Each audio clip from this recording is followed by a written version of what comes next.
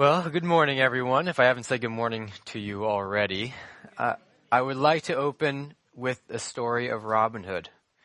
I think a lot of you have probably heard the story of Robin Hood, but I'll just give a brief overview in case you haven't or it's been a long time. Back in medieval England, there was a king, and his name was Richard. He was known as Good King Richard. The people loved Richard because he was just and fair. Well, one day, he decided to join the Crusades to free Jerusalem from the Muslims. So he left. In return, he placed his brother, John, as temporary king in his place. Well, soon after Richard left, John decided to make himself permanent king, and then raised the taxes to criminal rates.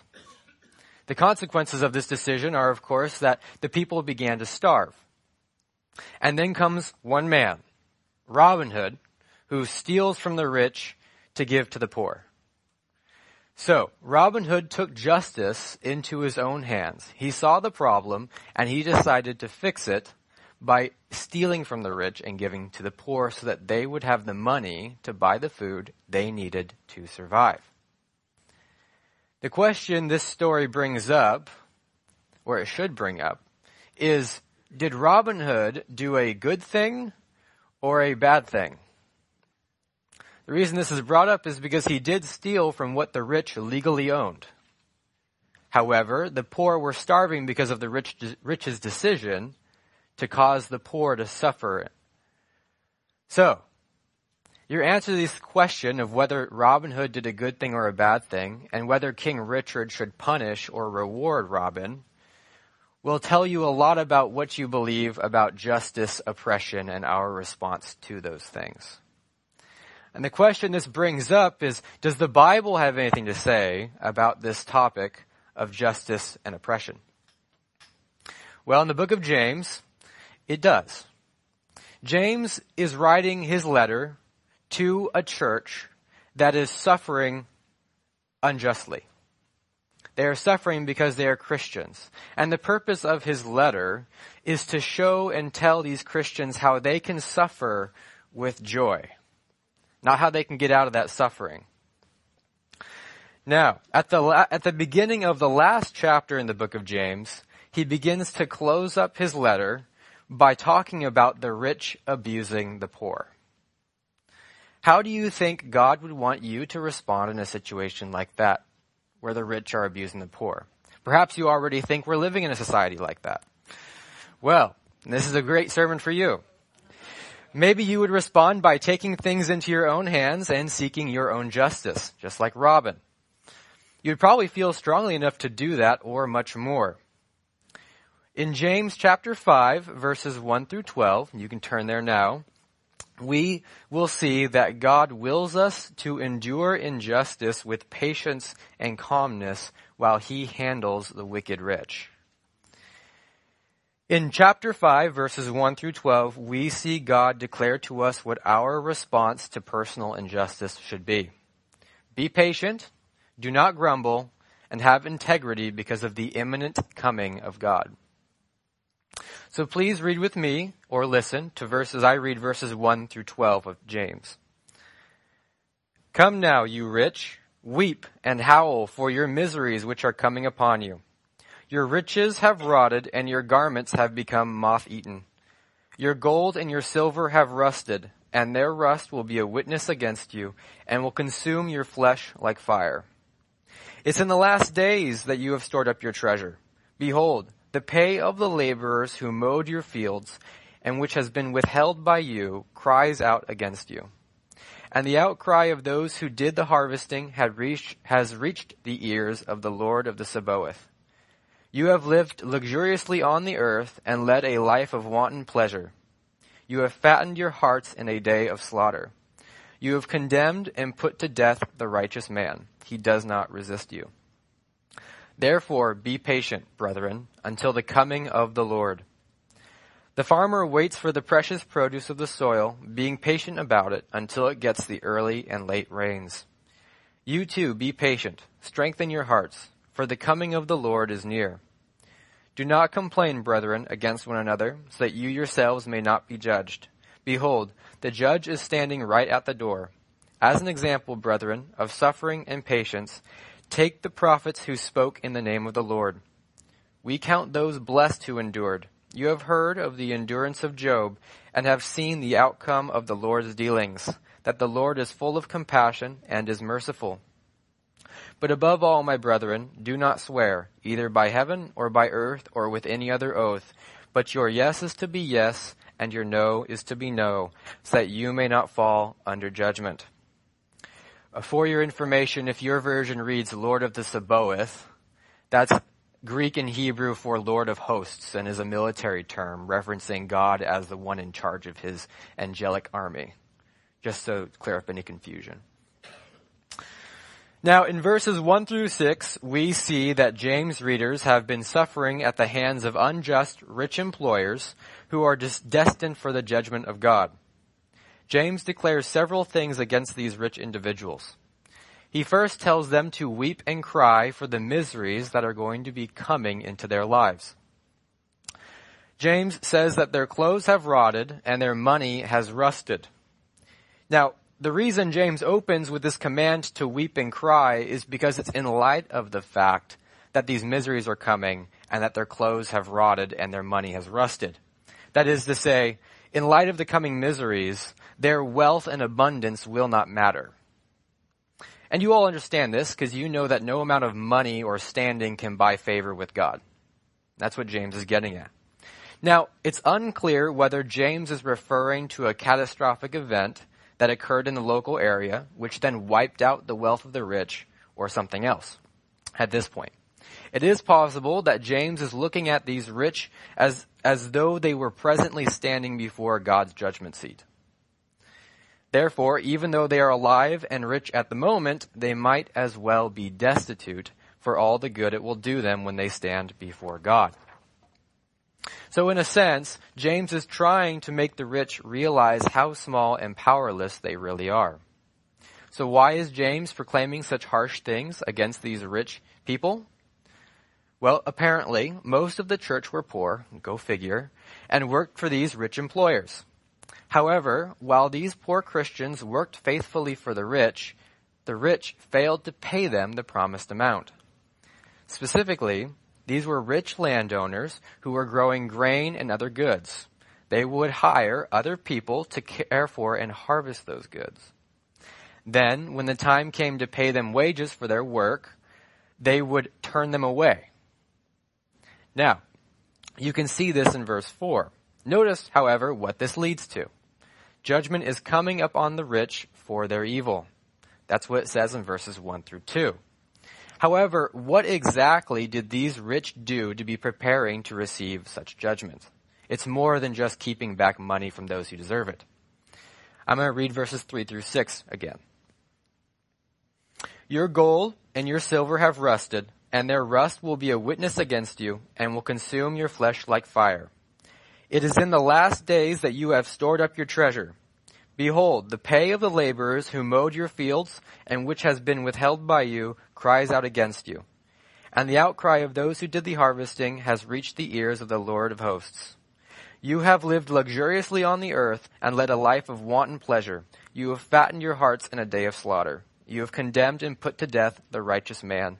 He does not resist you. So there are three things that the rich did that makes them worthy of this judgment. First, they hoarded their treasure, they failed to pay their workers, and then they lived indulgently off of other people's money. Hoarding treasure, now the reason I say hoarding treasure, and your version may say stored up wealth, but really what it is hoarding treasure. And it's different from saving money or storing up money. The attitude behind saving money is wisdom, knowing that putting aside some of the funds God has given you is a good way to use those funds. However, the attitude behind hoarding is greed. You see, based upon the accusations that James makes about how they failed to pay their workers and they were living luxuriously in a life of wanton pleasure, it becomes clear that this storing up of wealth wasn't just for a rainy day. This was storing up wealth out of greed. So it's hoarding. Now see, hoarders gather things such as money because without it, they feel incomplete.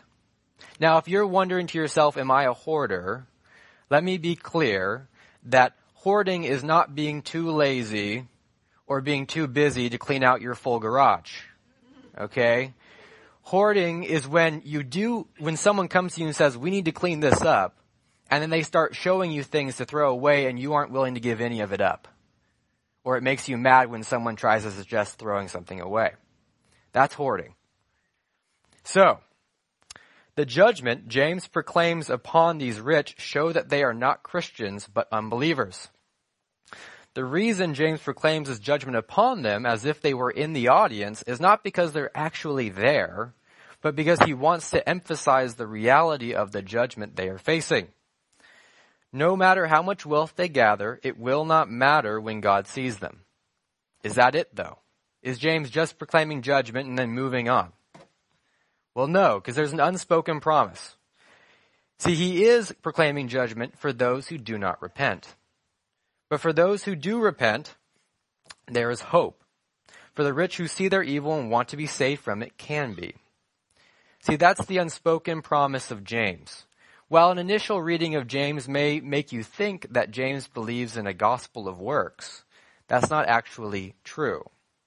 James believes in the true gospel of faith in Christ for your only way of salvation. However, remember that he's writing to a church that isn't struggling under the idea of a false gospel.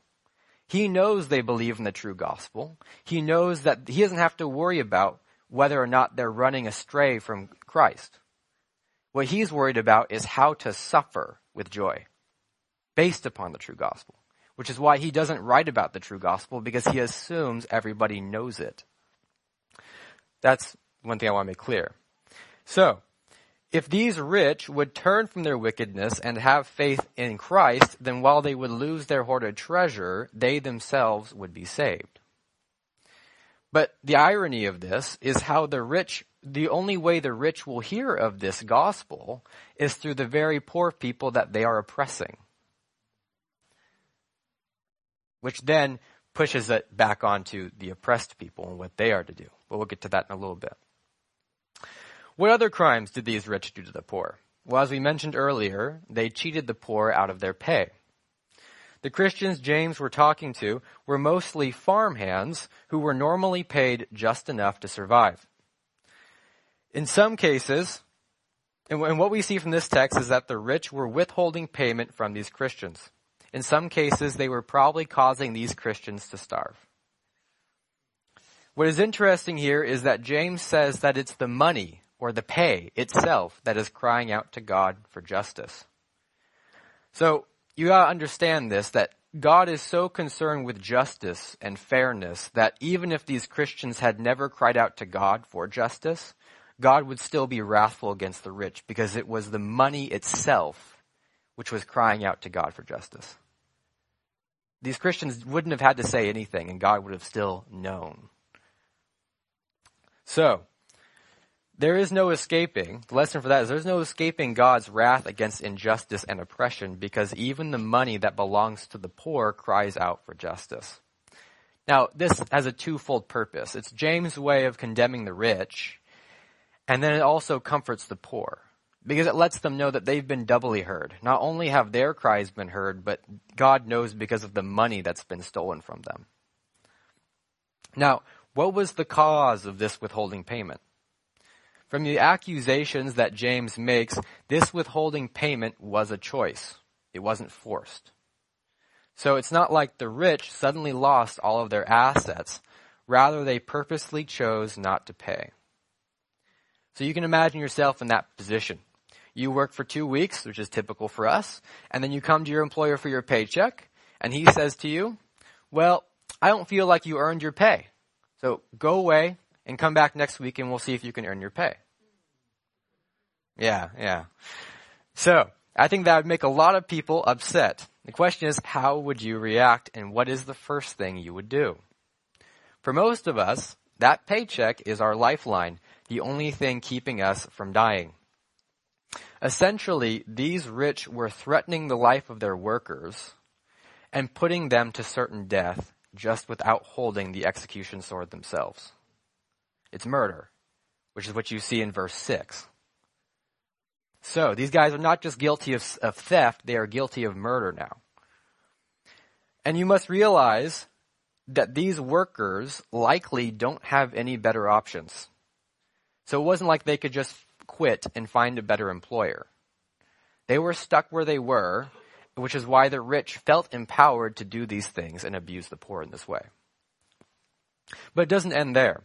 The rest of verse 5 reveals that the rich were living indulgently.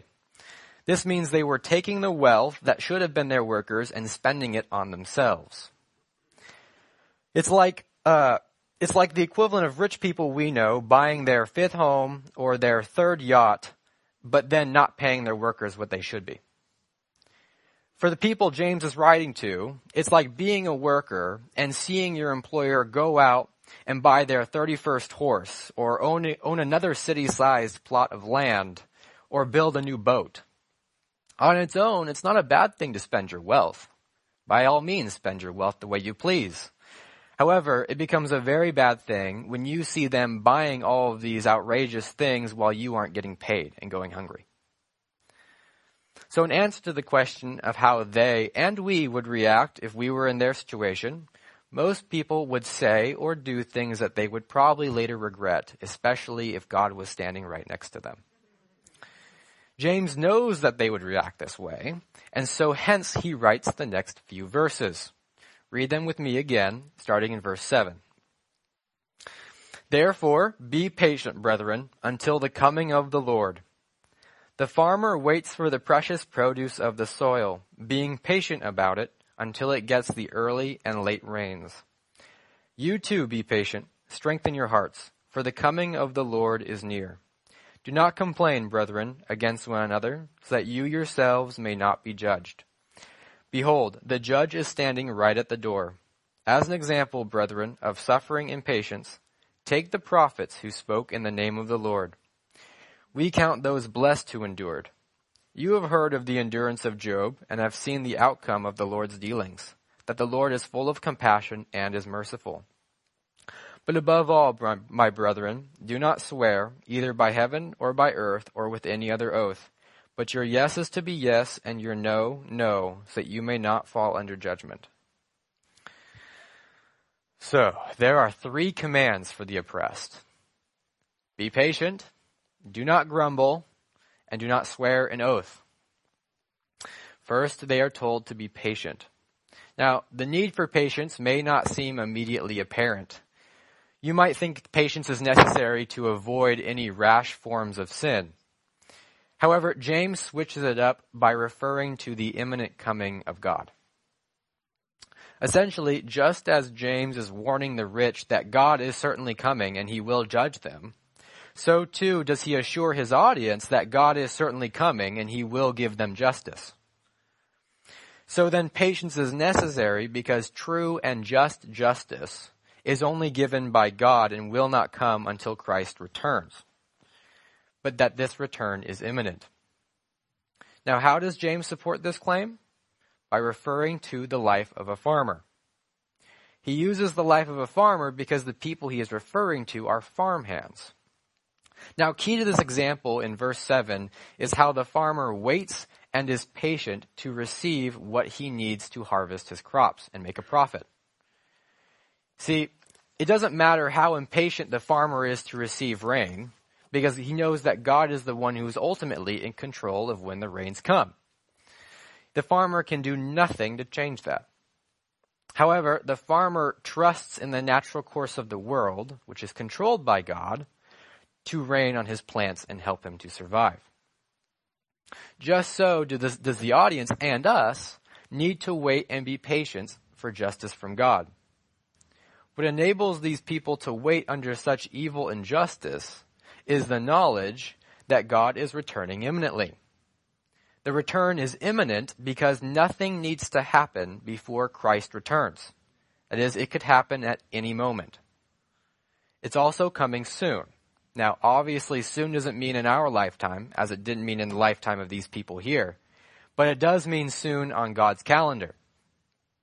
These people can be patient under adversity because of the knowledge, the trustworthy knowledge, that God will return and that when he does, they will receive justice for what's been done to them. Now, if this solution to this problem of being treated unfairly and unjustly is not satisfying to you, we need to examine that. Usually when you are treated wrongly, you want justice at that time. You don't want to wait for some unspecified date. At that point, you might as well not ever get justice at all. So, the only way this answer is satisfying is when you have total trust in the promise maker. If you totally trust God, who saved you, then when he says, be patient because I will fix all when I return, you will be put at ease and you will be calmed by the promise because you totally trust God. Remember that this entire letter is James telling his readers how to suffer with joy. And this particular example is extremely difficult to obey God in. And it makes sense that it comes at the end of the letter because most likely this is the most difficult command in the book of James. You see, however, if followed, it shows how much we trust God. The reason this is the most difficult command in the book of James is because all of the other commands in the book of James, all of the other pointers, all of the other lessons in the book of James were things that you could do in this lifetime to make your suffering easier or to better suffer and glorify God. This one alone tells you to trust in God and wait. There's nothing you can do to make this any better. That's what James is saying. He's saying trust in God and wait even until you die. As in, you may not see justice in your lifetime. That's hard. It's very hard. You may go through 40 years of injustice and then die never seeing an inkling of it, of justice, of what you want. Suffering all your life. And you have to trust that God will return and that he will pay you back for what has been done to you. That takes a lot of faith. Now, a good question to ask yourself is whether you could do this. Now, ultimately, we won't know whether we can do this until we are in the situation. But I'm sure that most of you have experienced some form of injustice, whether small or large, in the past. You can ask yourself, how did you react in that moment? Was it hot-blooded, angry, and sinful? Or was it calm, trusting, and peaceful? Have you matured since then? You see, these are good questions to ask ourselves as we proceed. What next? In verse 9, James tells us to not grumble. To grumble is to complain. It's probably the most common sin, for Americans at least, and usually not confronted very often. When we complain or are dissatisfied with life, we tend to grumble to ourselves or to others. Life isn't going the way we wanted. We don't like our government. Taxes are too high. Inflation's on the rise. We've been eating manna and quail for the last 40 years. Grumble, grumble, grumble. So, instead, be patient and do not complain. Dissatisfaction is a common source of man taking his life into his own hands and then screwing it up. It's like when the Israelites told Samuel that they wanted a king, a man in the flesh, to rule over them. They weren't happy with God ruling over them directly from his temple. Well, God gave them what they wanted, an answer to their complaint, and his name was Saul, King Saul. And what did it get them? It got them wars, high taxes, and spiritual decline. And what's funny is that God even warned them of these consequences before he provided Saul. And still, they rebelled against God and chose Saul over God. See, just so do people fight God's will for their lives when they complain. Why does James tell us to not complain and grumble against each other? Because by doing so, we fall into judgment. As James says, be patient, strengthen your hearts, for the coming of the Lord is near, so that you may not be judged. Behold, the judge is standing right at the door. Now, as in God the judge stands ready to open the gates and begin his return. It's almost here, and the church and us need to be ready to receive him. If we go around grumbling at each other, we make it apparent that we think that this life is all there is, and that the suffering will never end. But does James end there? No, he continues and he supports his command. Notice in verses 10 to 11 that James brings up the Old Testament prophets and Job. Now, evidently, the church James was speaking to had the Old Testament, and they knew it well. If you've heard any of the life stories of the prophets, you know that their lives were hardly ever pleasant. Isaiah was rejected and abused for his entire ministry. Jeremiah had to watch as the people he continually warned of coming judgment and invasion finally succumbed to God's chosen judgment, which is an invasion, and then he watched as Jerusalem, the holy city, was razed to the ground. Every captivity that Israel went through was preceded by a prophet warning the people of the invading army. And every time, these prophets were ignored, beaten, or scoffed. And yet the church James is speaking to might yet well say, well, God told these prophets of the consequences of prophesying in his name, so that's on them, and it has nothing to do with me. So in response, James brings up Job. No one can argue Job away. Job had a wife, many kids, tons of wealth, and tons of land. Life on earth was as good as it was going to get.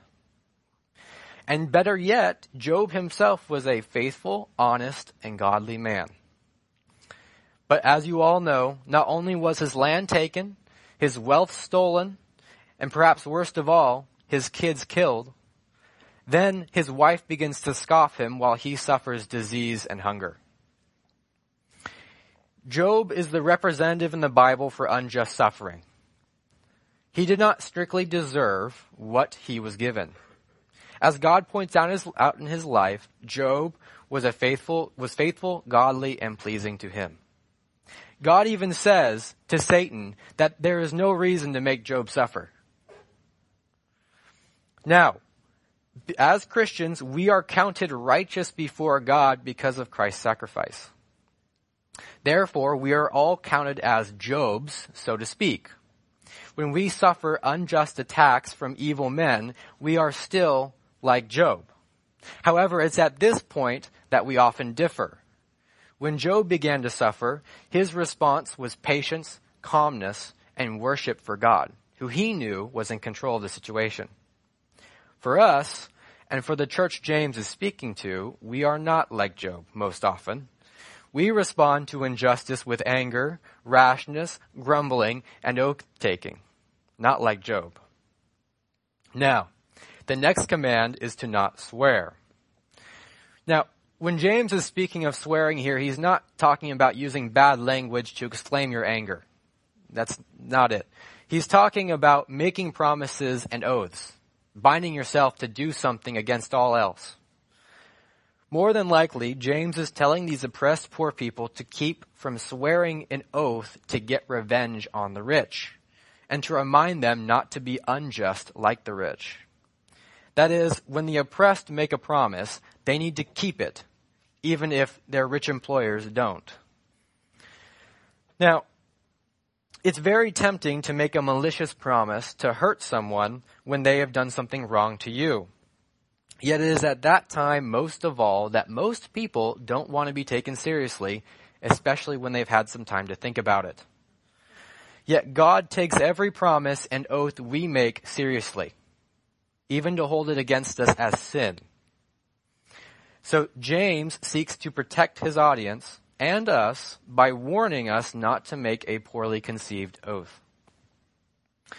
Now, however, James doesn't just stop with don't make any oaths. He goes further and says, let your yes be yes and your no be no. As in, have integrity even when others don't. Ultimately, this is about justice. Remember that James is writing this letter to tell his readers how they can have joy in the midst of suffering. Here, James answers the question of whether you can have joy in oppression and injustice. This is about when an employer treats you unfairly or gives more privileges to another worker who has the same station as you. In response to injustice, we are to be patient and guard our tongue from complaints and oaths. Does this also mean that we passively accept whatever life throws at us? No, it does not. Remember that for the people James was writing to, there was nowhere for them to go, no one for them to talk to be represented in front of these employers and to get justice. They had to deal with it. For us, in many of our jobs, we have been offered a way to voice our grievances without doing something illegal and without sinning. What James tells us here doesn't mean we are not allowed to go through lawful means to stop injustice. However, even as we go through that process, we must obey what God is telling us here. Be patient, don't grumble, and don't make any promises. We are not to respond to injustice with more injustice. James here is talking to those of us who are likely to lash out when injustice is done. While we are to use whatever rights have been given to us in order to have our employers be just, we are not to take revenge into our own hands. Don't swear an oath to do something evil in return for the evil someone has done to you. Instead, let your words be promises by always doing what you say you will do. When you are treated unfairly, what is your first response? For most people, the first response is righteous anger. This is a good thing. It's not a bad thing. Righteous anger is good. However, it's very easy for righteous anger to turn into sinful anger when thoughts about injustice turn into thoughts of ourselves. While there are some who will then act upon this sinful anger and behave sinfully, there are many who will eventually choose to turn the other cheek and do nothing about it except hold a grudge, fail to forgive, and begin to treat the one who did the wrong differently. This is just as wicked. We must use biblical confrontation whenever possible to resolve these issues before they fester.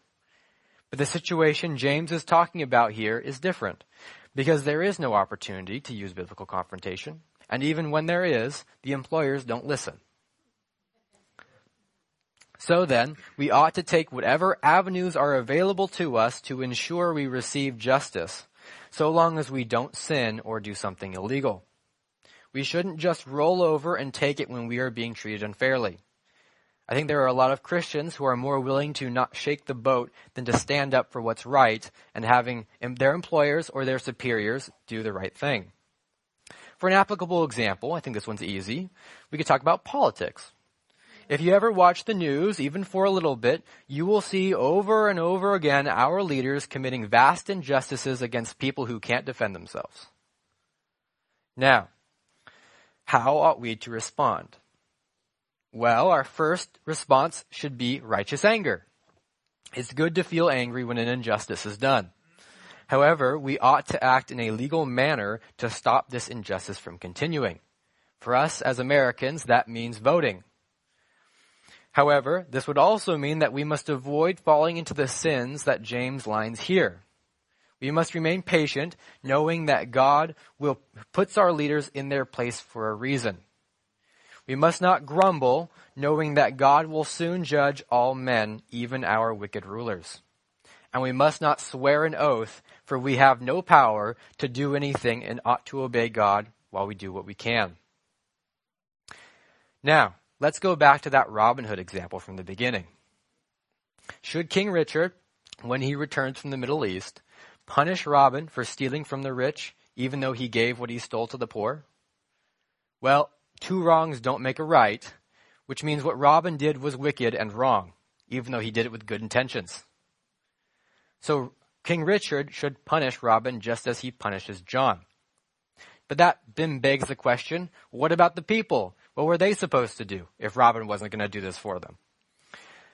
According to James, they were to use whatever legal means available to stop King John. Included in this would be prayer and supplication to God for deliverance and patience, knowing that God would not forget what John had done and would punish him for it. If that doesn't seem right, remember what James says back at the beginning, where he says to trust in the fact that God will return. In conclusion, let's consider the life of Christ. James used Job, I'm going to use Christ. How unfairly was Christ treated? How often did he watch the temple, his Father's house, go abused? How often did the King of Kings go hungry or without sleep?